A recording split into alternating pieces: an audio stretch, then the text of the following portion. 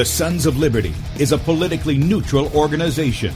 We believe that the Judeo-Christian ethic has provided the principles upon which this nation was founded.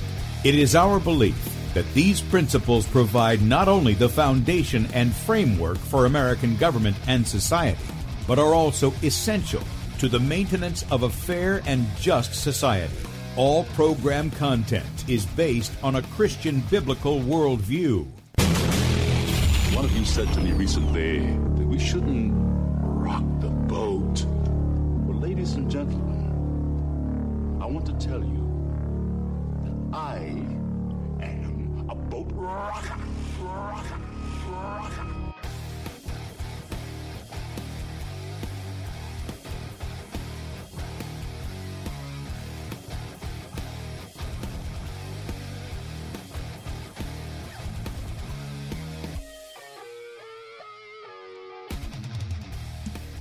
Good morning, America. Welcome, Christians, conservatives, constitutionalists, libertarians, communists, Islamists, LGBTQ, RSTV, WXYZ people, and anybody else I may have missed, to the Sons of Liberty radio show here on Red State Talk Radio. I'm your host, Tim Brown, coming to you live from the U.S.-occupied state of South Carolina. I'm the editor at sonsoflibertymedia.com. For our Muslim friends, I'm the infidel that Allah warned you about. I hold to the book, the Bible, as the authoritative word of God. Glad that you guys have joined us here on Thursday morning. I pulled up our guest here, and there are some things that I forgot to do in the audio settings that I think is messing with the microphone. And there we go. That's much better. I'm sorry about that, folks. You guys know I had to reinstall Windows like 3 times this week to get things back up and running, and so I appreciate your patience. Now we're back up to where our volume ought to be. Okay, if you want to check us out, please do so, sonsoflibertyradio.com and sonsoflibertymedia.com. If you want to watch the show, that's right, you can see the face that's made for radio. Sonsoflibertymedia.com, scroll down there just on the right. We're on the right side of the page. You can enlarge that and watch the video portion of the show, and you can see a face that's not made for radio. You can see Michael's this morning. You can also check out that live video feed on my Twitter account, FPPTim on Twitter, or on Facebook at Bradley Dean SOL. Our YouTube channel is B. Dean Sons of Liberty. BeforeIt'sNews.com. Michael Roach has given us a spot over there every weekday morning at 6 a.m. and Saturdays at 8 a.m. And then Bradley's on at 3 p.m. Eastern Time, Monday through Saturday. You can check us out there. And finally at DLive.tv at The Sons of Liberty. There at DLive.tv. Thank you to our friends over there who are joining us as well. And also Spreely, Gab, MeWe, Minds, and USA.life at Sons of Liberty or Sons of Liberty Media, depending on whichever one we could get a hold of at the time. If you'd like to call in, maybe you have a question for Michael that you don't want to pose to him, you've got a comment, please stick to the topic that we're talking about here. It is 215-TOP-TALK, 215-867-8255. Those who are watching in across the video platforms, the number's there in the bottom right of your screen if you want to do that. And I think that's everything. Okay, so we've talked some about Lindsey Graham here in South Carolina. For years, some of us have been trying to get him out of office. And I didn't make no bones about it. I think some of the things, not many, but some of the things that Lindsey Graham has done they don't border, they cross the line of treason.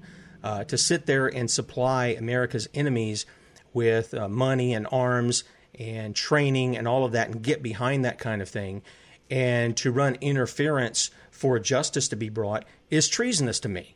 I think it's treasonous. It would have been treasonous to our forefathers. And many of us have been trying to get him out for many years. I believe it was several years ago I supported Lee Bright. I put out signs for him. I went to the campaigns and stuff like that, and I interviewed Lee Bright. And, of course, Lee Bright didn't win because I don't know what it is with South Carolinians. They wanted Lindsey Graham right back in there. But in any case, there's another opportunity to remove Lindsey Graham. And that is coming from at least one challenger by the name of Michael LaPierre. Now, Michael, we had him on the show when it was setting brush fires before. And we've been, I spoke with E. Ray Moore this week, and he says, have you had Michael on? And it was kind of interesting. I said, yeah. I said, as a matter of fact, we scheduled to have a show today. And so I want to welcome to the show, to the Sons of Liberty, U.S. Senate candidate Michael LaPierre. Good morning, sir. Good morning. How are you today? I'm doing great. I'm going to set you up because Michael got in a little bit late, so I'm going to set him up while he gives a little introduction. Michael, tell people a little bit about yourself, and what we're going to do is I'm going to set them up so they'll be able to see you on camera, okay? Oh, wonderful. Thank you so much for the opportunity to share. I have lived a God-ordained life, Tim. My life is surrounded by two bookends. The first bookend, I grew up on a farm. I grew up, there were periods of my life where I was on welfare. My mom and dad were just dirt poor. But we eventually, moved out of that, and my father worked his way out of that. And then the other bookend, I retired to a farm. We have a 69-acre equestrian farm in Pickens. And so, but in between those two bookends is a God-ordained life. You couldn't have written this script. I was privileged to go to an Ivy League school. Yeah, that's right. This dirt poor farm boy was able to go to an Ivy League school. And what was so cool is I did a double major, political science and business. And then I also studied under some of the foremost conservative thinkers of our day. Howard Baker, who was Ronald Reagan's chief of staff, and also Jeane Kirkpatrick came through Brown University. They were visiting scholars, visiting professors, and that was really, really neat to get that level of training. Well, then I graduate. I signed a professional baseball contract with the Montreal Expos. It's now you know them as the Washington Nationals.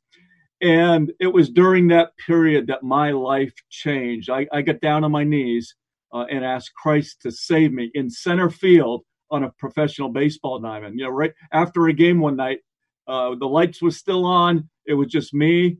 No one around. I went out to my position. I got down on my knees and asked Christ to save me. From there, I eventually got my MBA at Clemson University. I was privileged to do a 4.0 MBA at Clemson, and then spent 33 years in the corporate world. I was a vice president of sales at a Fortune 500 company and a global strategist, a business strategist at a Fortune 50 company. We did about $65 billion with a B. And then God led me. I retired early to a farm, and God led me about 6-7 years ago now to start a Christian Leadership Worldview Foundation, where I travel within South Carolina. I travel in the United States and around the world, and I teach on Christian leadership principles. I am a homeschool dad. And I'm I'm proud to say that I am a homeschool grandfather. My 4 children, grandchildren, my oldest son is homeschooling their children as well. So that's, in a couple of minutes, kind of my life background. Okay. All right. Yeah, no, I appreciate that. And a lot of people are, they like that. They say they love farmers and they want to replace Lindsey Graham. In fact, somebody has said, please replace Lindsey Graham. But they get a little bit of a flavor of who you are. And obviously you're from South Carolina. But some of your background there, I mean, you professional baseball, and now you're doing what you're doing, teaching Christian principles. And now you've decided, and look, I commend you for wanting to stand up and actually run for office, because this is a dirty game, and that gets involved in, and it's not supposed to be. Those who are in authority, who are placed in authority, are supposed to be the ministers of God, and so that's really the foundation. So. Right. There are a lot of things I know that you and I agree on that we've talked about before, and I'm going to bring up something that I heard in one of your things a little bit later on, but I kind of want to get to some of these I don't know, hot button issues, if you will. Sure. Some of the things that we talked about in our previous interview was red flag laws. Now, you're against those. The president has been for them. Lindsey Graham has been for them. And we've seen under this administration, I think 19 states that have implemented red flag laws which is against the Constitution. Nobody stopped them. They've implemented those things. And the Department of Justice is trying to give money to states to implement red flag laws. Can you speak to that as far as your position is concerned? Yeah, I am a constitutional carry kind of guy. I read my Second Amendment. That is, my authority, right? That is my authority on guns. I believe that concealed carry and open carry without permit is the way to go. I think guns are a deterrent. We need guns in society so families can protect themselves and can protect themselves from the long arm of the government ultimately. And so the red flag laws that you just brought up, every time there's a mass shooting, Lindsey Graham runs to the microphone, doesn't he? He runs to the press and starts calling for these red flag laws.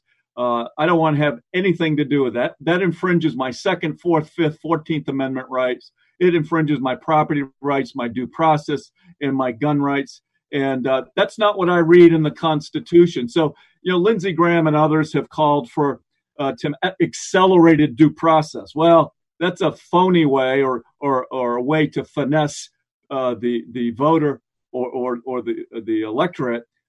It's not due process. If you go and the red flag laws are a backdoor way to take our guns. If you go take the guns and then you go to some, for lack of a better word, some tribunal or some secular humanist committee, and they adjudicate, we're going to do this, that, and the other. Well, that's not due process. Due process is you have your day in court.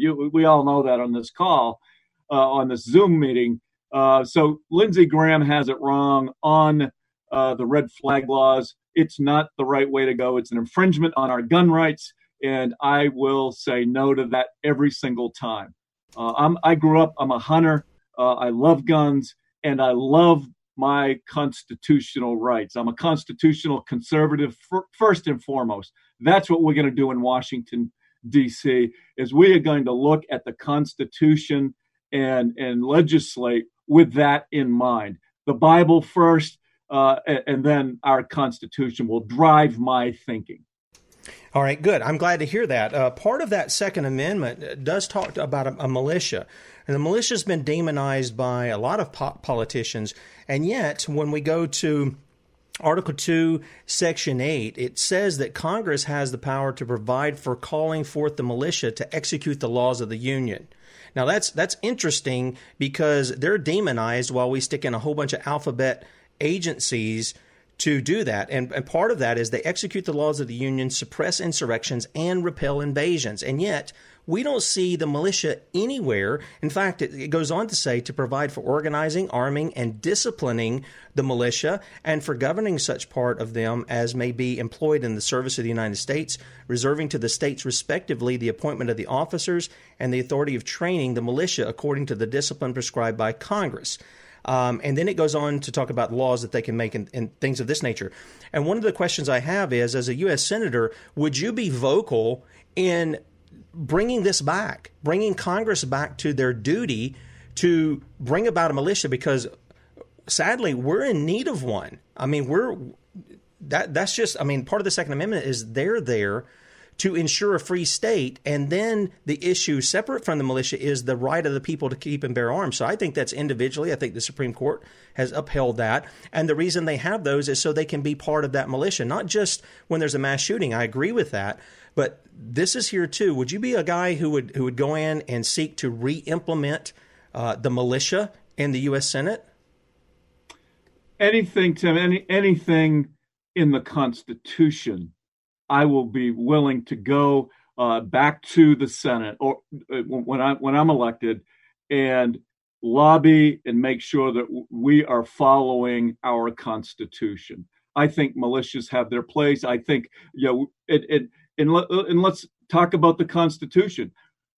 Look at our religious freedoms in this country. Look at our free speech in this country. Look at our the freedom to assemble and the harassment that conservatives are getting in this country. So we've got to. I am a constitutional conservative, and I don't know. For me, that's pretty black and white. I mean, either you believe the Constitution and the entirety of the Constitution, or you don't.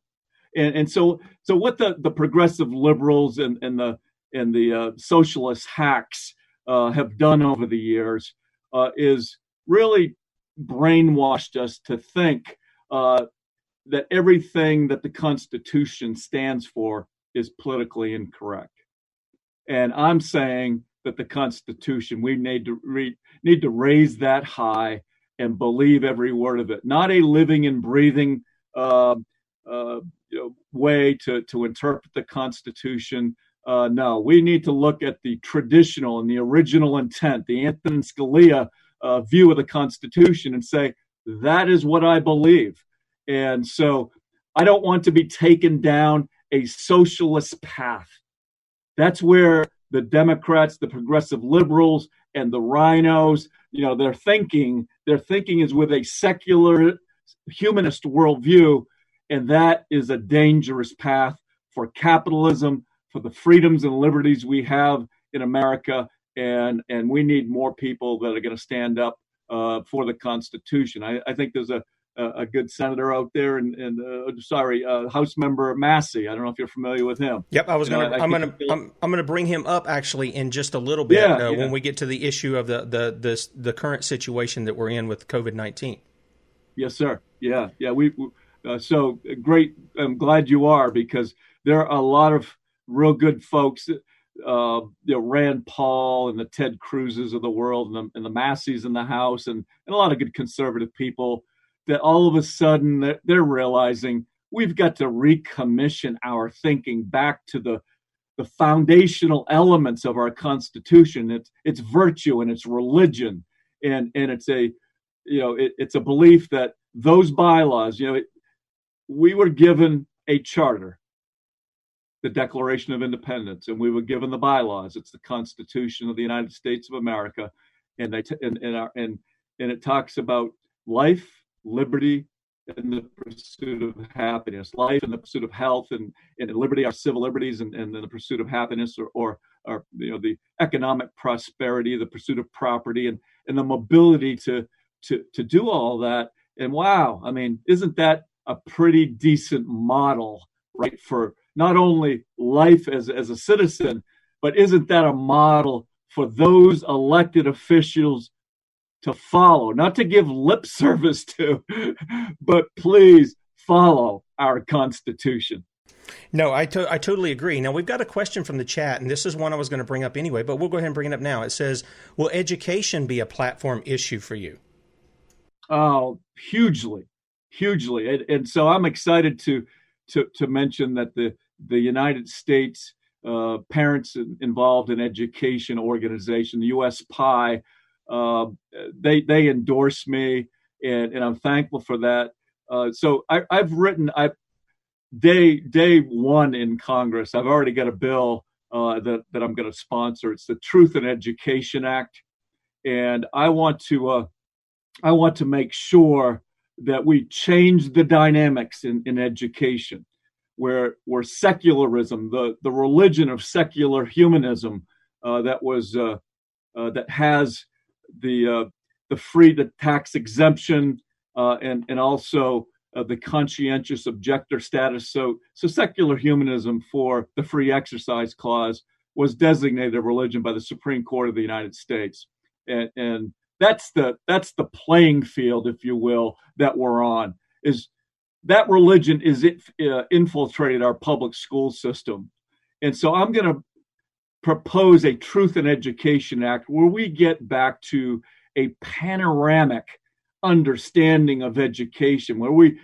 we're teaching not only just basic history, but Christian history. And I know that's going to be a revelation to a lot of people, but right now we have a religion in our schools. It's secularism, and I'm going to fight and elbow my way in as a senator to make sure that truth is being taught in our public schools. And so I believe in school choice. I believe it's every parent's responsibility in the nurture and the admonition of the Lord to craft, design a educational experience that's geared towards the bent of their child. And for me, I believe it's homeschooling. We also took a couple of classes at a local Christian school because it helped fill in and it helped the kids, just be around other Christians. But some parents, if they decide that they want to send their kids to public school, I wouldn't advise it. But if they do, then make sure that your child is taking advantage of the release time program. For example, in South Carolina, 15,000 kids a year, public school kids, are able to go off-site and get Bible training during the public school hour. 15,000, and it's something, Tim, that people don't even know about. A lot of folks in South Carolina, when you mention release time, they look at you cross-eyed, and what's that? I asked Senator Graham about release time. Before I ran, I was up in Washington lobbying for Christian laws and Christian principles, and he looked at me sideways of, what's that? And then I told him about it, and that's besides the abortion issue and the prayer in public school issue, release time is where kids can come to know Christ as their Savior. Right in Pickens County, over 100 kids through release time came to know Christ as their Savior. And Graham, in his snarky little way, says, well, if the Christians aren't galvanized enough already, they never will be. That, to him, was how important that issue is. A snarky comment. I'm talking about abortion. I'm talking about prayer in public school. I'm talking about kids getting saved. And all he could do was snark at me. And I think that was shameful. Well, I do too. Now, there's a question that I want to follow up with because, school choice means a lot of different things to a lot of different people. They think, it means I can choose the education for my kids. And that should be a liberty. In fact, one of the things you're talking about there, I don't know how that would play out under Every Student Succeeds Act, because even in the school choice model, that stuff's coming after homeschoolers. We do a show specifically on Wednesdays that deals with nothing but the usurpation of the Constitution by the federal government to be involved in education at all. Now, I know you said you're going to push some of these things. I don't know how that would work, but my question is, where in the Constitution, and I got my little pocket Constitution because I'm going to bring up some things here, where in the Constitution does it give the federal government any say-so in education? That's exactly right. And so if on my website, if you go to the piece on education reform, I peel back the whole Department of Education. And I've got a 10-year period of rollback. I mean, I'd love to just wave the wand and one day, we just implode the Department of Education. But I want to have a phased approach where we draw down and eliminate the Department of Education. We've got to push it back to the states, back to the parents. Ultimately, I do not want the government telling me how to raise my children and educate my children. When the homeschool, you're probably familiar with the Homeschool Legal Defense Fund. I was homeschooling in a state.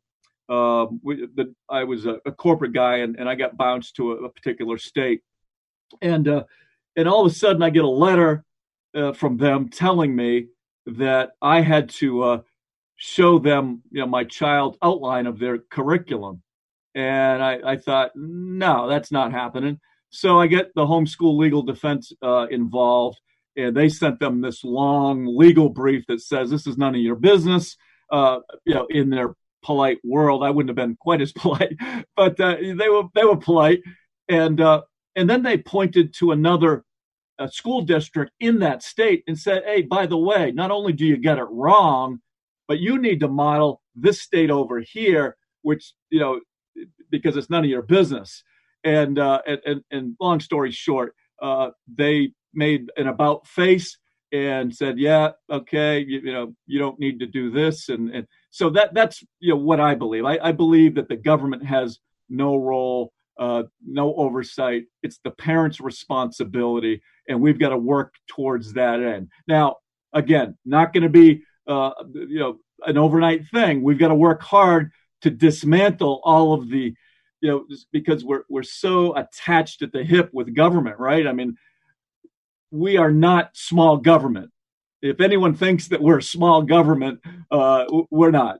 We're not what the founders intended. And the educational piece is just one more example of where we need to decouple ourselves from the long overreach of our government.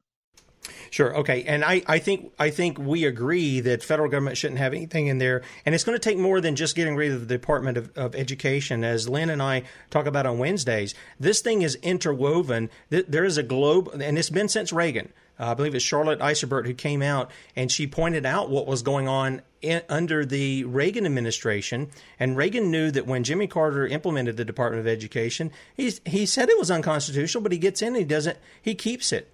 And so she comes out and shows exactly what's going on. That continues in the Trump administration. They're continuing to push a United Nations kind of agenda in education.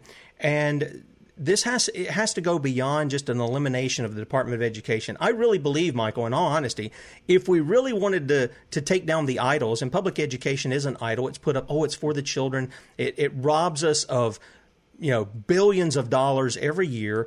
And our kids are actually getting stupider in the public school system. And one of the things that really, really bothers me is the tentacles. It's not just going in, it's under the name of education, but it's getting in our work. It's getting in where we can rent a house or who we can rent a house to, or all of these things, what our job. It's actually forming us into the next generation into a bunch of little communist worker bees is what it's doing. It's indoctrination. It's not education. So go ahead. Yeah, no, I totally agree. It's like those Star Wars. I've got this visual in my head, and I don't even know what they're called. My kids, I'm sure, would tell you, but they have all these army, soldiers in these white uniforms with the helmets, and they're all marching in lockstep, and that is their intent, is to indoctrinate us with a secularist worldview. And there's two choices, the way I look at it on the shelf. You either believe in yourself and philosophical naturalism and humanity in all that they espouse, or you believe in a creator God, Jesus Christ, our Lord. And so we have to get back to, again, getting a small understanding how they are manipulating and finessing our thinking, and really work to getting back to a constitutional understanding, a Judeo-Christian understanding of how it's all worldview. I mean, when it all is said and done, we've got to do a better job of espousing a Christian leadership worldview, and we have not. I mean, and unfortunately, we have allowed the secularists to run us over, and I think there's going to be a convergence based on this COVID-19. I think that the good Lord is setting up the scenario where Christians have said enough, and I'm seeing it all over, not only in South Carolina, Tim, but I'm seeing it all over the United States. People are mad at the overreach of the limited, constitutional authority that we now have, because they are taking us on a direct path to totalitarianism, and they're doing it in increments. And here's what I want to share. There's a ladder with 5 rungs. The first is classical liberalism. The second is progressivism. The third is Democrat socialism. The fourth is Marxist-Leninism, and the fifth is totalitarianism. We are about to step on that third rung, if we haven't already, based on the size and the bloat of our government. And that's the political ideology right there. That's the ladder. The religious ideology is secular humanism. And if you study the tenets of each of those, secular humanist religion, the totalitarian, the political ideology of communism and socialism, Marxist, all of that, it's the same thing. It is control of your every move. And when we start to look and have a Christian leadership worldview that understands that, I think we have a better idea of what we need to do in our families. And as your senator, when I go to Washington, D.C., I will be legislating with that worldview. Okay. Michael, we've got a caller on the line, and I'm going to bring them on. I think they probably have a question they want to ask. Caller, are you there? Yes, Tim. Good morning. It's Joni. How are you? I'm good. How are you? I'm doing good. I wanted to ask Michael about the issue that we have with justice in Washington. We have like corrupt individuals such as, we know, James Comey, James Clapper, Hillary Clinton, and all, who have committed crimes against the United States that they are not being held accountable for. So I want to know where he stands on that and how he's going to deal with that if it crops up when he's in Washington. Yeah, right, I think it's a great, excellent question. I write about corruption in politics on my website, LaPierre4Senate.com. Go to my positions tab, and you will see that I am a hawk on corruption. We need to put, and I'll just boil it down, we need to put people in jail when they break our laws. Senator Lindsey Graham, he believes, in my opinion, that there's two sets of laws on the books. And I don't know if your listening audience knew that. Lindsey Graham thinks that you have the laws for the political elite, the political class, and then you have the laws for ordinary citizens. I do not believe that for a second. I believe that we've got to enforce our laws. When the political elite break our laws, they need to be held accountable. Amen. Amen. Yay. Yeah, amen. And what we need to do is, Graham doesn't want to set a precedence on calling and subpoenaing power with Obama. I disagree. He took an oath of office to uphold the Constitution, and we need to call whoever we need to call if they've broken our laws, call them, try them, put them in jail, or whatever else needs to be done. Because I do not believe you can have two sets of books. We've got one Constitution. We are a country of the rule of law. And Senator Graham, do your job. All right, Joni, does that answer your question?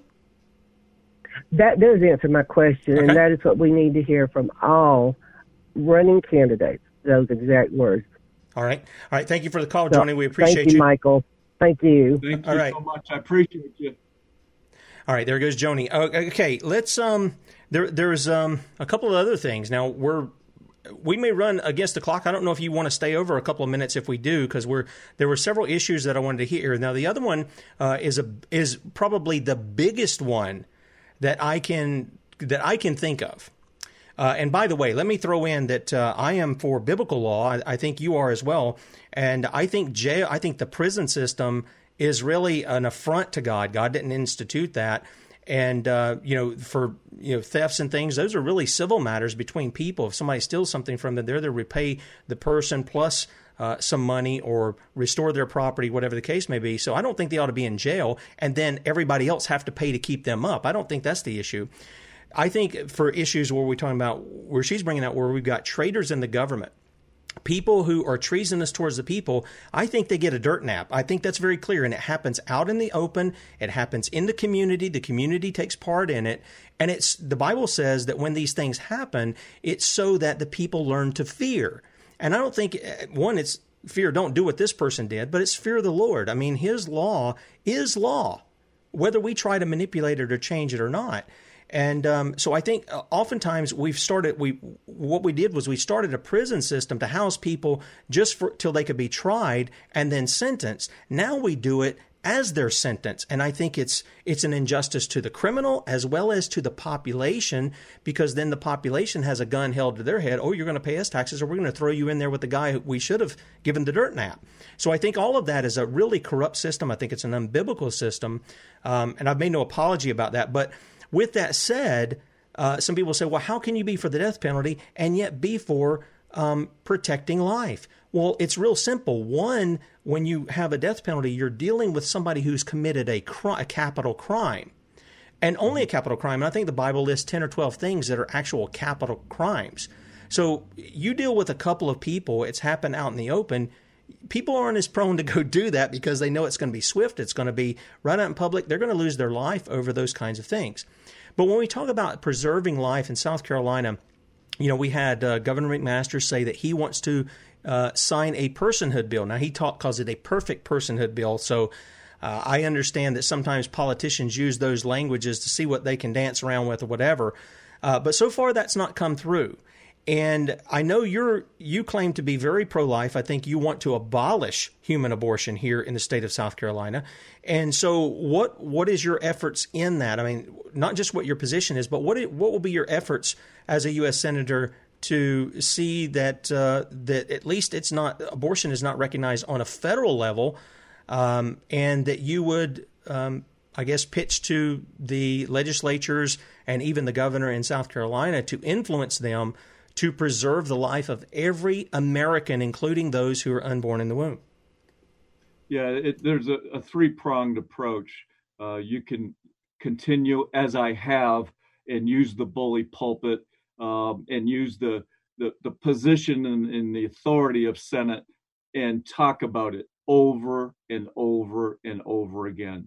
Abortion is paganism. It's a pagan ritual, and God will not bless us like we could be blessed unless we stop the slaughter of the unborn children. So, that's the first thing. We've got to use. I will use the bully pulpit, and you will hear me time and again from the belly of the Senate or from when I'm on any news media. We are going to be talking about the abortion issue and making sure that they know that I believe that abortion is murder. And so it's going to be much more visible and raw when I'm your senator. The second thing, I will continue to propose legislation, and I believe that we need a constitutional amendment to make sure that we are not killing babies. I think it's illegal. It's against our Judeo-Christian values. And I think that the government in 1973 in Roe v. Wade, it was simply judicial overreach. Everyone knows that. They manipulated the case. We've got to, get back to just a holy and righteous understanding of our Constitution. I said earlier, without virtue and without religion, our Constitution will not stand. If we continue to go down, and we're talking about abortion here in this specific case, we continue to go down this path, our Constitution will crumble, and so will our country. Senator Graham, and here's the difference. And speaking of Roe v. Wade, let's get right down to the difference.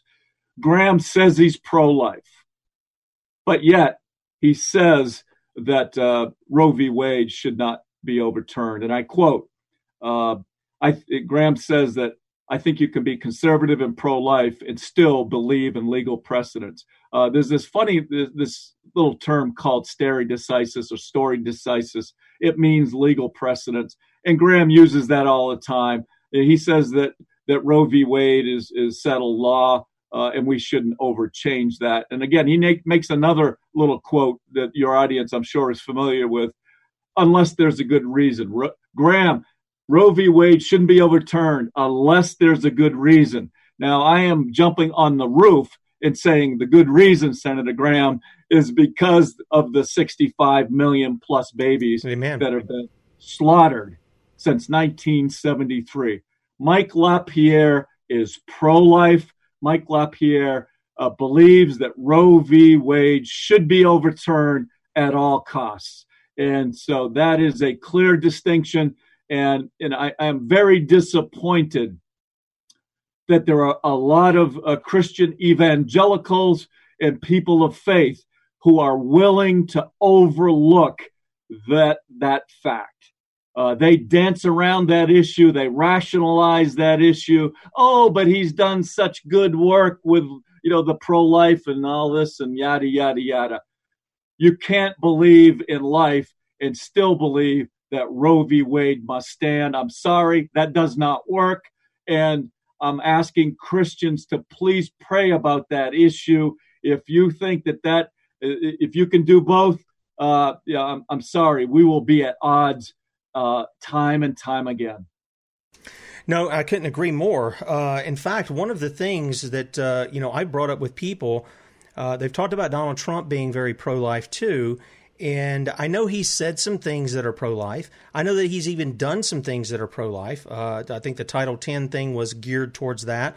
I think that the removal of funding for Planned Parenthood, foreign, not domestic, but foreign, was tied to that.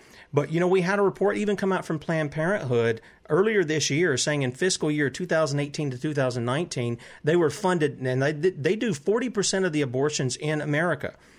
Let's change that, because that's the politically correct term. They do 40% of the murders of Americans in America, and they said they were funded more than any other time in their history during that period, and they murdered more babies during that time than any other time in history. Now, this is their own report, and this is coming out of this administration and this Congress. And so when those things happen, see, here's the thing. I think that I think you agree, when people say they're pro-life, that can mean two things. One, they don't want to see the reality of what's going on. That they don't want to see that, and they're just fine with the regulation of the murder of the unborn. In other words, well, let's go to the 18 days. Oh, let's go to a heartbeat. Oh, let's go if they feel pain. Well, that's sort of subjective, if you ask me. The only way you can actually know where life begins is to go back to conception, because everybody will say, well, it happens at this point. Well, you say, well, were they alive the day before? You can take that logic all the way back, and ultimately you come to the only way you can be sure about that is to say life begins at conception. And I don't see why that's hard to understand, because we even have people who aren't Christian who will say, well, this what was the thing that we learned in school, the amoeba or whatever, that little thing is life. They would consider that life. So I don't understand why the problem is, the conception of a human baby is anything different. In fact, it should be considered more. I agree, Tim. And if you think getting back to a secular worldview versus a Christian worldview, you and I, in our Judeo-Christian heritage and our background and our training, we are instantly going to go to Jeremiah 1:5, Psalm 100, verse 3, Psalms 139, verses 13 through 16, because we understand that God says, He created man, He created life, and the womb is sacred. It is life. But the secularists who believe that it's only here and now, that this life is all that we have, then if that's your thinking, then you get to choose who lives and who dies, and you get to choose what is life and what is not life, and the whole euthanasia kind of scenario. And it's just the forces of evil versus good, and that's when you boil it all down, that's what we're dealing with. And so we are coming in as salt and light in this world, and trying to get us back on track. Let's the little children, babies in the womb, that's a life. You and I as adults, that's a life. So why are we choosing to kill one person over another? I mean, how does that make any sense logically? It does not. If God has ordained life, and at conception, if we believe life is life, then we're playing Dr. Kevorkian here, and I don't believe that for a second. So I'm a life issue. We'll use the bully pulpit. We'll propose legislation and do everything I can to get Roe v. Wade overturned and stop the mass slaughter of innocent children. That's where I fall. Right. Would you support within the state? Because I think, look, I've heard the president say, oh, it's the law of the land. No, it's not. Legislation authority is given to Congress alone, not the judicial branch. And so would you support things like sheriffs within the counties of the state of South Carolina? Because our Constitution has a preamble to that. That's the Declaration of Independence. And among the rights that the Creator gives us, the first one they list is the right to life. Now, would you support sheriffs within the counties of South Carolina going, and by the authority they have, because murder is not tolerated despite what a Supreme Court says. And so would you support them going to abortion clinics and shutting them down and saying you've got 30 days to clear out. If you commit another murder in here of an unborn child, we're going to come and arrest you and we're going to bring charges against you. Because I think when I read the Constitution, when I see any case that comes forward, when they make a ruling, it is in that case and that case alone that it applies. And the people, they have just taken it, though it's a law. It's the same thing that happened with the issue of marriage. Oh, the Supreme Court made sodomite marriage legal. No, it did not. It ruled in one area where it shouldn't have even been an issue anyway because they were taxing somebody over an issue that they shouldn't have been taxing them over. So would you be in favor would you support sheriffs in the counties of South Carolina who might say, you know what, we're going to move forward, we're going to deputize people, and we're going to shut this down. We're not going to tolerate the American Holocaust. We didn't tolerate it with Hitler. Why are we tolerating it here in America? Would you support sheriffs who might do something like that, who would seek to shut that down and do it lawfully?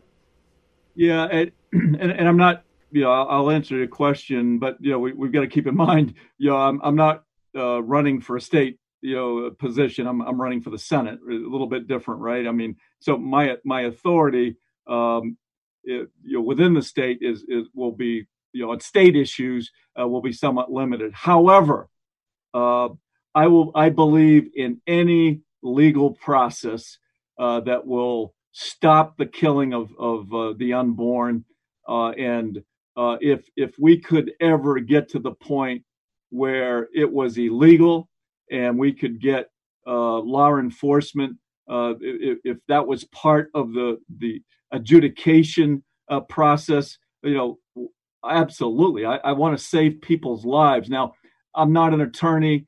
I am a businessman. I think it's a perspective. I'm a Christian businessman, and I think it's a perspective that we need in Washington, D.C. To answer your question, I want to save lives any way that I can. And if we have a law on the books that supports putting people in jail, then I want to put people in jail. That's what I believe. Okay. All right. Now, there's another thing, and this one is probably going to be the most hairy or touchy one. You mentioned Thomas Massey a minute ago. And I listened to one of your podcasts. It was on the COVID-19 umbrella model. Now, you gave three things under that umbrella, and one of them was about health and things of that nature.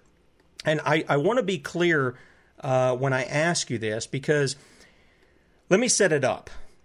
I don't see anything in the Constitution where the president is allowed to make a national state of emergency. In fact, we know that when those things are done, that's often when there's a lot of bad things that are implemented.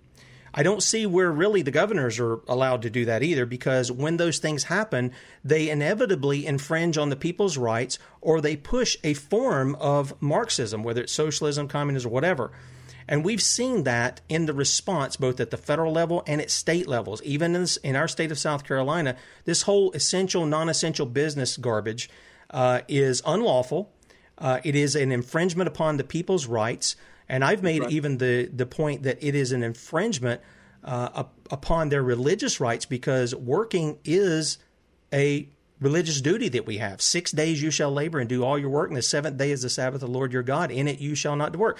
We focus on the Sabbath, but we don't bring that into capacity that Paul says if you don't work, you shouldn't eat. But the state says, oh, you don't work and don't worry about it. We'll just print money and give it to you. And by the way, while we're doing that, while we're kind of, you went to the unconstitutional stimulus and all you got was this lousy $1,200 check, we're going to pay off our banker buddies. We're going to pay off other corporations and businesses, and we're going to keep them afloat and all of these other kinds of things. So when this stimulus came out, so I have to ask, where in the Constitution the president has the authority to do what he did? That's number one. And then two, when this stimulus came through, all of this unconstitutional spending in it, and here we had Thomas Massey, and I think he's one of a handful of guys, just a handful, who actually seek to uphold the Constitution. And one of the things that he did, this is very interesting. One of the things he did, we went over this, I think it was earlier in the week, That bill that was introduced was to change the Internal Revenue Code. It was introduced in January of last year. And it sat there after July up until March of this year. Now, Thomas Massie voted for it in its form. And what they did was they stuck all this COVID, I call it a scam. I don't know that I can believe any of those people. They base everything they say off of germ theory. I'm not going to get into that in here. But $2.2 to $6.2 trillion is in that. Okay, that's debt laid on our backs. It's not constitutional. And here's what Thomas Massie did. He said when he saw what they had done, he says, "Whoa, wait a minute. You're wanting a yay and nay vote by voice? That's not going to fly. We need names on this. People need to know who's voting for this." And he did that because of what the Constitution says. People can go to Article 1, Section 7, and they'll read here. But in all such cases, the votes of both houses shall be determined by yeas and nays, and the names of the persons voting for and against the bill shall be entered on the journal of each house respectively. Now, that's the Constitution, folks. So what did Thomas Massie get for that? Well, Donald Trump said when he did that, looks like a third-rate grandstander named Thomas Massie, a congressman from, unfortunately, a truly great state, Kentucky, wants to vote against the new Save Our Workers bill in Congress. He just wants the publicity. He can't stop it, only delay, which is both dangerous and costly. Workers and small businesses need money now in order to survive. Virus wasn't their fault. It is hell dealing with the Dems, had to give up some stupid things in order to get the big picture done. 90% great, win back House, but throw Massie out of the Republican Party. Now, in signing that bill, Donald Trump was doing the very thing that he said we weren't, a socialist country. Now, we've been a socialist country ever since 1913 when the Federal Reserve came in. And you talk about this thing of the federal government being involved in health. I really don't see anywhere in the Constitution where that is. And if you want to correct me, I'm happy to be corrected.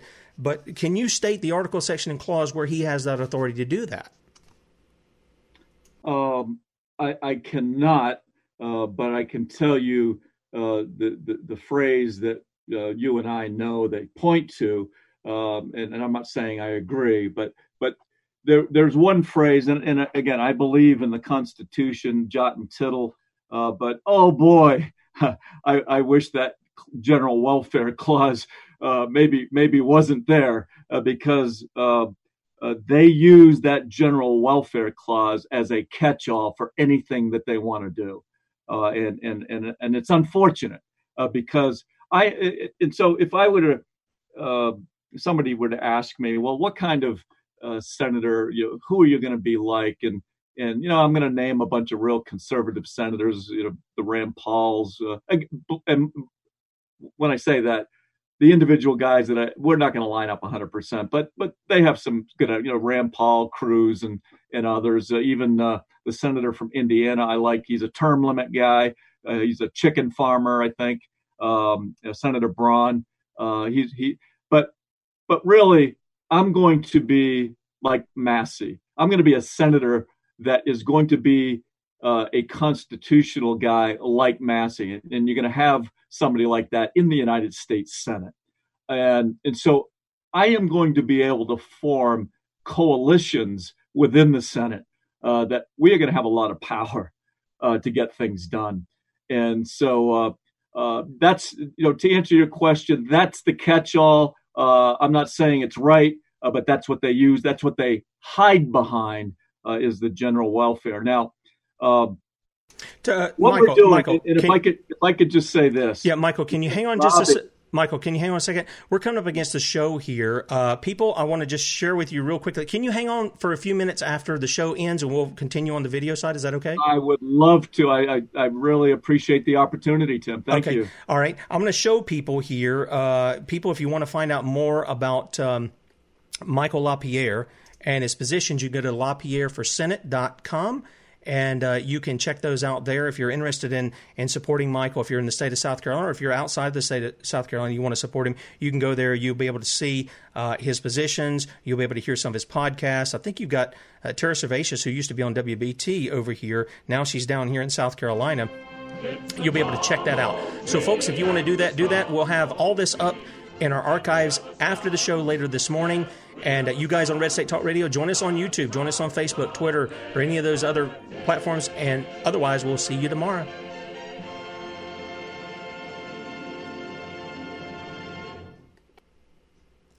All right. Okay. So we're back here. Now, one of the things I wanted to do, Michael, was because I know you said that they use that, but I listened to your podcast and you said that Trump masterfully handled the COVID thing and all these kinds of things. And you mentioned the general welfare clause. And I figured that's probably where some of that was going, where you're talking about, but the Democrats, but Republicans use it too. And I just want to put a couple of things here and, if you don't mind, I'd like to speak to so President Trump, his role, he's been giving us guidance, right? I mean, that's his role. The governors have been doing things that are not constitutional. So Trump's giving guidance, under my guess is under the general welfare provision, and McMaster, it's really, really clear. When he's issuing his executive orders, he's got a 15-day period. Then he has to reconvene the legislature to get them involved. The people legislature, right? And he's issued a series of executive orders that are not constitutional. Our Attorney General Barr has indicated that they're problematic, and so what we're doing right now at the state level is not constitutional. And they've got to stop that. They've got to get us back to work right away. And hey, I'm a free American. I don't want some governor shutting me down, shutting my economy down, my ability to work for my family. That is not right. And we need to get back to work. We need to open our country back up like it was and let free Americans make decisions on how they are going to interact prior to the COVID-19. This is a socialist play. They've taken advantage of this, and we've got that horse left the barn. We got to stuff it back in the barn. Well, I agree. And as I covered before, it's the president who's saying that he has the authority to reopen America. I mean, he put that in a tweet. I covered that, I think it was last week. So he's saying he has the authority to do that. So it's not just, I mean, yes, the governors did some unconstitutional things. I think the president's done that. He's taken over hotels and private businesses to make these makeshift hospitals and, called up the Army Corps of Engineers to go and do that. I don't see any constitutional authority for any of that either. So it's not just on the one political aisle. It's happening across the board. And one of the things I wanted to do was just read a couple of things and just get your comments on it. This is sure. This is from Madison and Hamilton in Federalist number 41. Madison denounced as an absurd misconstruction the notion that, quote, the power to lay and collect taxes, duties, imposts, and excises to pay the debts and provide for the common defense and general welfare of the United States amounts to an unlimited commission to exercise every power which may be alleged to be necessary for the common defense or general welfare. In fact, in refuting this kind of misconstruction, Madison pointed out the first paragraph of Article 1, Section 3 employs general terms which are immediately followed by the enumeration of particular powers. In other words, that umbrella that you talked about, I would use that scenario and say the general terms are the umbrella, and then under that are the specifics of what that generality speak of. And it's to explain and qualify or by a recital of particulars. So he went on and said, nothing is more natural nor common than first to use a general phrase and then to explain and qualify it by recital of particulars. But the idea of an enumeration of particulars, which we have, I think some people would count 18 things that Congress can write law about, up to 21, depending on how you count them. And they explain not nor qualify the general meaning and can have no other effect than to confound and mislead is an absurdity. And then it was followed up by Alexander Hamilton. I'm not really a fan of his, but here's what he said. The plan of the Constitutional Convention declares that the power of Congress shall extend to certain enumerated cases. This specification of particulars evidently excludes all pretension to a general legislative authority because an affirmative grant of special powers would be absurd as well as useless if a general authority was intended. And then there are several other things I could quote from the Federalist Papers. But to me, it almost seems like, Michael, what needs to happen within, whether it's the White House or the House of Representatives or the Senate, is we need some guys to start standing up, start reading these things and saying, this is what our founding fathers said. Not just say our founding fathers thought this, because the communists and the socialists and the Islamists and the LGBTQ and whoever else is in there will stand up and say, well, our founding fathers did, but they can't prove any of it. So I'd like to see some senators, some representatives, even the president get up and start saying, okay, we're going to have a press conference here, or we're going to take our time and here's what we're going to speak to. Here's what our founders actually said. And we're going to read them in context, and we're going to say, this totally refutes whatever's before this body here. I mean, I'd like to see some education on that. How about you? I love what you're saying, and the specifics are always easier to. It really gets us right to the point, right? I mean, if instead of talking about the generalities, we open up the Federalist Papers, which is one of my favorite books, besides the Bible. I love my Constitution. I love the Federalist Papers. And then I love the Christian history of the Constitution of the United States of America, written by Verna Hall. Those are the four go-tos for me. And so, yes, we need to be bold, right? As a senator, I said before, I'm going to be the Massey type, where we're going to get real aggressive in trying to drive us back to a constitutional framework. And I will build alliances with others who share a similar view, and we're going to get things done. What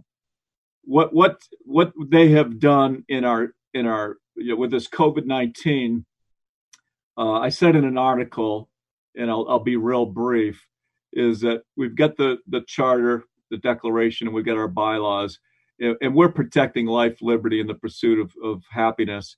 But we've got so out of balance. And the framework, it's an election year. And if we're just fully transparent, would the same decisions have been made if it were not an election year? I doubt it. But it's an election year. And they've taken liberties that more than likely are not constitutional. And they went right to the health issue. They went right to the health.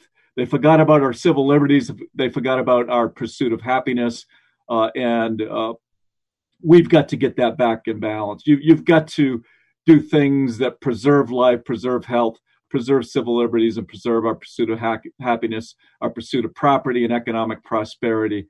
And I'll tell you what, as soon as you get extreme on the health, all bets are off. Our liberties go out the window. Totally agree. And our economic prosperity goes out the windows. And that is exactly what you've seen. The media formed and manipulated the whole context. And it was mob rule. It was fear. And now I think people are realizing what is happening. And we're trying to get that back in balance. So, we've got to be more specific. I love your strategy. Is anytime it's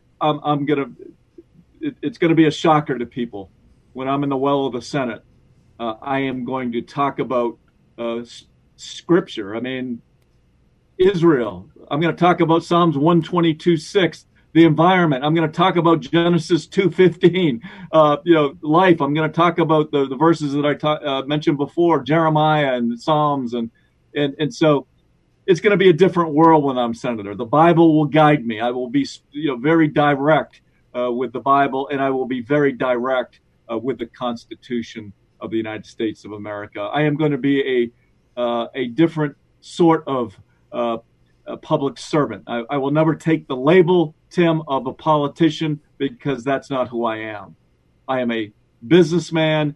I am a public servant that's going to change the dynamics of Washington, D.C. Okay, let me ask you a couple of things, and then we'll try to cut it because I know you got a busy day you got to get to. When it comes to things like the stimulus, which is it's got a ton of unconstitutional spending, we get into these continual resolutions that has a ton of unconstitutional spendings. Their budget, they're not funding the things that they say prior. See, this is the funny thing. They'll do the general welfare clause, and then they'll come right behind that. And they'll say, well, we can just tax on anything we want. We can duties, imposts, excises, and all of these other things. We can do all of that, and we can just spend the money how we want. We can write whatever laws we want, and yet they're limited to specific things. Now, I think I understand you to say that you'll stand against unconstitutional legislation, which is good. Part of that legislation includes spending.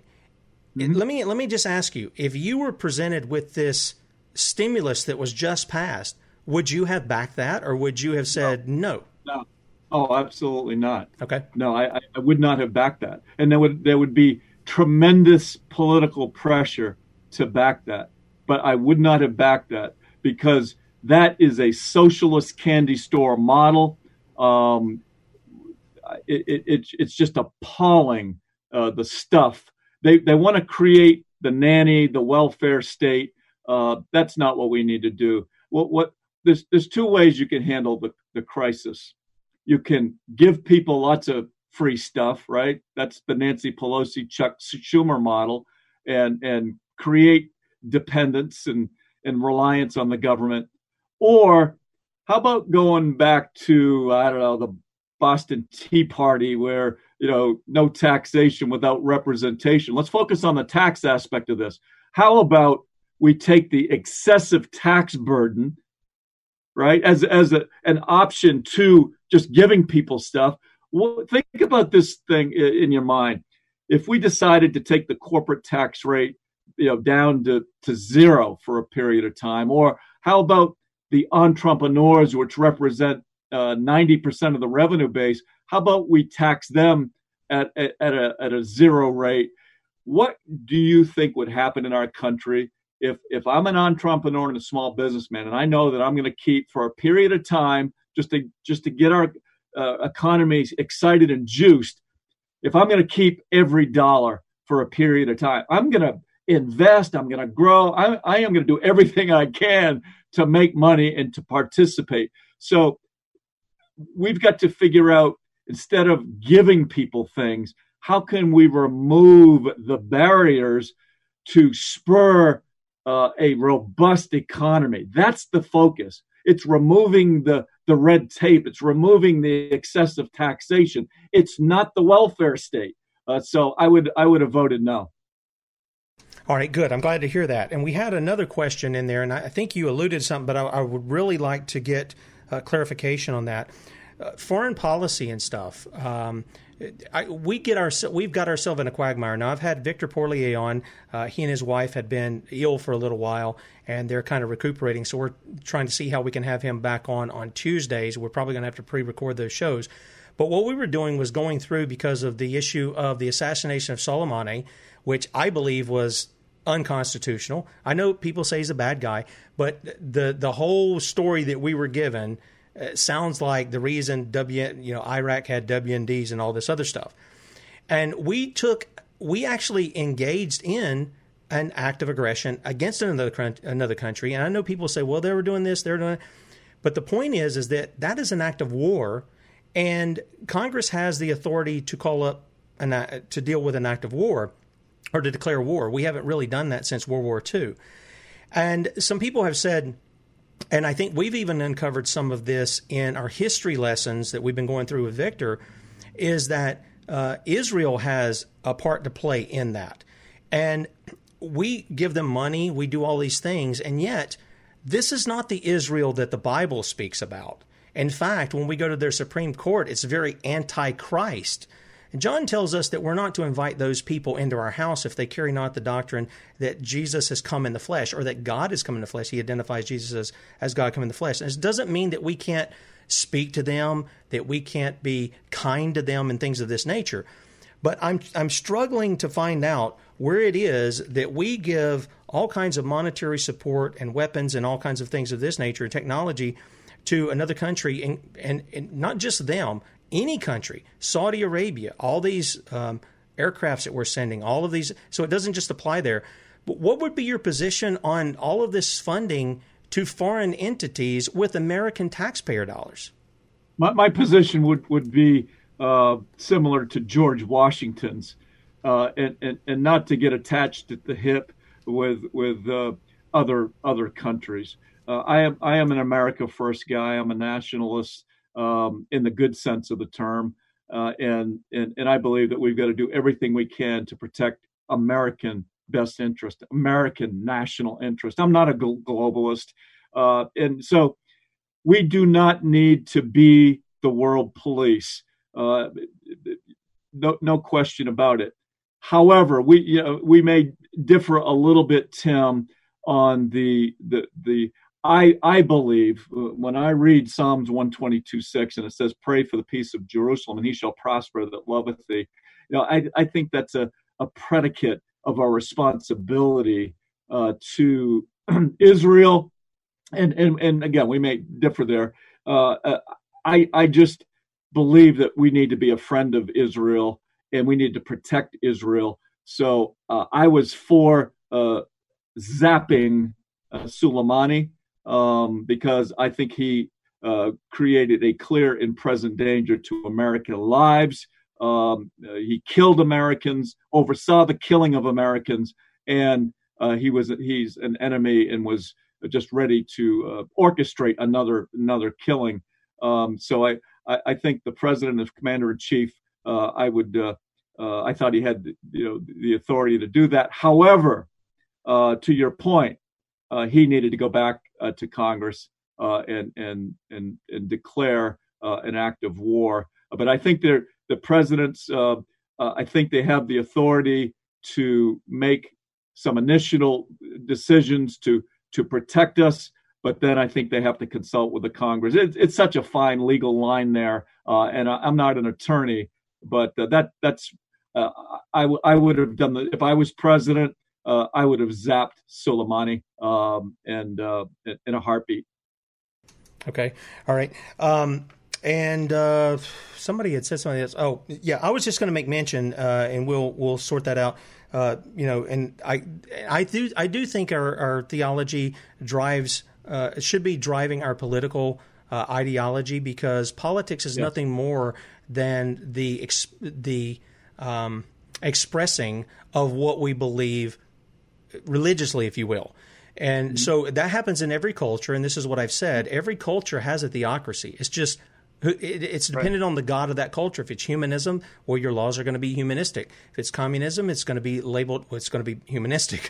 If it's based upon the God of the Bible, then it's going to be based upon biblical law. If it's Islam, it's going to be based on Sharia. So there's no getting around that. And if you're an atheist, well, then I guess anything goes, because I guess it's just going to determine on how you feel that day as to what the law is going to be, because there's no basis for why you would stick to one thing and say it's law. You would be changing that around as your feelings change, as your experiences change, and things of that nature. And I don't want to get into a long thing. I do disagree. We've had some people who say they disagree with me on Israel, but I've talked about that. We're going to have Chuck Baldwin on too. That when we come to the New Testament, it talks about we're not from the Jerusalem below, we're from the Jerusalem above. Galatians, he starts separating out exactly what Jesus said. He's saying, you're of your father the devil. Well, they came from the line of Israel. Well, how can that be? Well, I think that what we see in the Old Testament, we start to see the full expression in the New Testament of what that is. And so that's why I would say, and the other things, yes, I'm supportive of Israel that they can defend themselves. I'm supportive of Israel that's their jurisdiction. That's what God's given them there in that land. I have no problem with them defending. But I do have a problem when we're going to say, okay, well, we might give people's money, which I don't see in the Constitution, to another country, whether it's Israel, whether it's Saudi Arabia, whether it's China or Russia or anybody. I just don't see any of that. And then the second thing is, I don't know where we're the people who are supposed to be giving our sons and daughters to protect the other countries in that capacity. I mean, we worry about other countries getting nukes. I mean, Israel's got nukes, while countries around them don't. And so it's not to pick on Israel. It's just saying that's kind of a hot button of where a lot of things end up going. And we know that there are a lot of people who've, even with Donald Trump, but we did a show on that, who bailed him out of his bankruptcy, who were tied right there with Israel, people who gave to big Sheldon Adelson, big supporter of Israel. give money to that, and then we see it almost seems as if there's favors there depending on what this person, like Mr. Adelson, would say in the media. Immediately that transpired politically. And so I have a little problem with that, but I agree with you that George Washington was saying we don't need to be joined at the hip with all these people in those things. And my question was just on the support monetary of taking the American people's money and giving it, not just Israel, any country in that capacity. I find that to be a form of theft, if you will. Yeah, you make a good point, and I see your argument. For me, it's going to get down to what's good for America, what's good for our national best interest, and we should not be the world police. I think from a technology standpoint, let's assume hypothetically that we've got a country that goes in and killing Americans overseas. We have a responsibility to act. But I think we've got to be smarter about our decision to act. There is, in the world of technology, where we've got sophisticated drones and other measures available, do we really need to put our Americans in the harm's way with feet on the ground in foreign countries? And I think the answer, I think we know the answer. The answer is no. I think we've got so much technology that we can take care of business when we are attacked.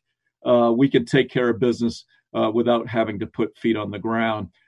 Senator Graham, by the way, he's never seen a military or a situation around the globe that he wasn't wanted to get entangled with. Afghanistan, Syria. I mean, there's just a whole host of, he wants to be there. And then you go to his donation page in terms of who is sending him money, and defense contractors are, one of his leading donors. So you're going to have to figure out for yourself if there's a tie there. But Graham has always been a war hawk. He's always wanted to get us involved in overseas kind of commitments. I think we need to peel that back and do a lot less overseas. Worry about America. But I will say this: I want to make sure your audience knows this. You attack America, you attack our citizens, we are going to be in your grill. I mean, that's what I believe. Well, no, I couldn't agree more, and I think that's part of the defense. I think that's defensive, and I don't think anybody would have a problem with if somebody is attacking America. I don't expect Donald Trump to run to Congress right and say, "Hey, could you guys pass a thing to declare war?" I think he has to defend. I don't think that's a war. I think that's a defense. But when you go and you're going to start taking out heads of state in certain countries, I think that does require a declaration of war. And so those are some things that I would suggest. Mike, is there anything else that you want to let the people know before we let you go? Yeah, I just love this show. I love your audience. There's so much commonality between my life story and what your folks believe. Farmer. I'm a Christian homeschool dad. I love my Constitution. I love my Bible, and I want to change the way that we think in Washington, D.C. And I know your listening audience is broad. It's probably all over the country. We need help. I'm just asking people all over the country, please donate to my campaign. We can defeat Lindsey Graham. We have an opportunity to put somebody in Washington, D.C. that's a constitutional guy, that loves the country, that loves our Judeo-Christian heritage. And Lindsey Graham is too liberal for much, much too long. We, the people of South Carolina, deserve better. We want to run television ads all next week, and I'm asking you, please donate to my campaign, LaPierre4Senate.com, and we are going to shock the world. We are going to shock the world. Think about this. If Lindsey Graham, Senate Judiciary Chairman, if we the people take him out, that will shock the world.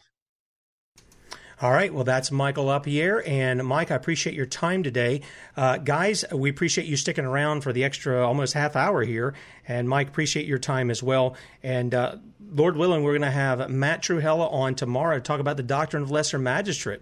Going to do a pre-record with him. It won't be live. You'll probably hear me say live because that's what I'm used to doing. But he should be on, Lord willing, tomorrow. We're going to do a pre-record later today. You don't want to miss that because this deals with the very thing we were talking about the health issue and what people can do and what they can't do when they're in a position of authority. So we're going to have Matt on to talk about that. And Lord willing, we'll have it on at 6 a.m. tomorrow. Don't miss Bradley this afternoon, 3 p.m. Eastern Time. If you can catch him here on YouTube, you can catch him on Before It's News and GCN Radio. Till tomorrow morning, see ya.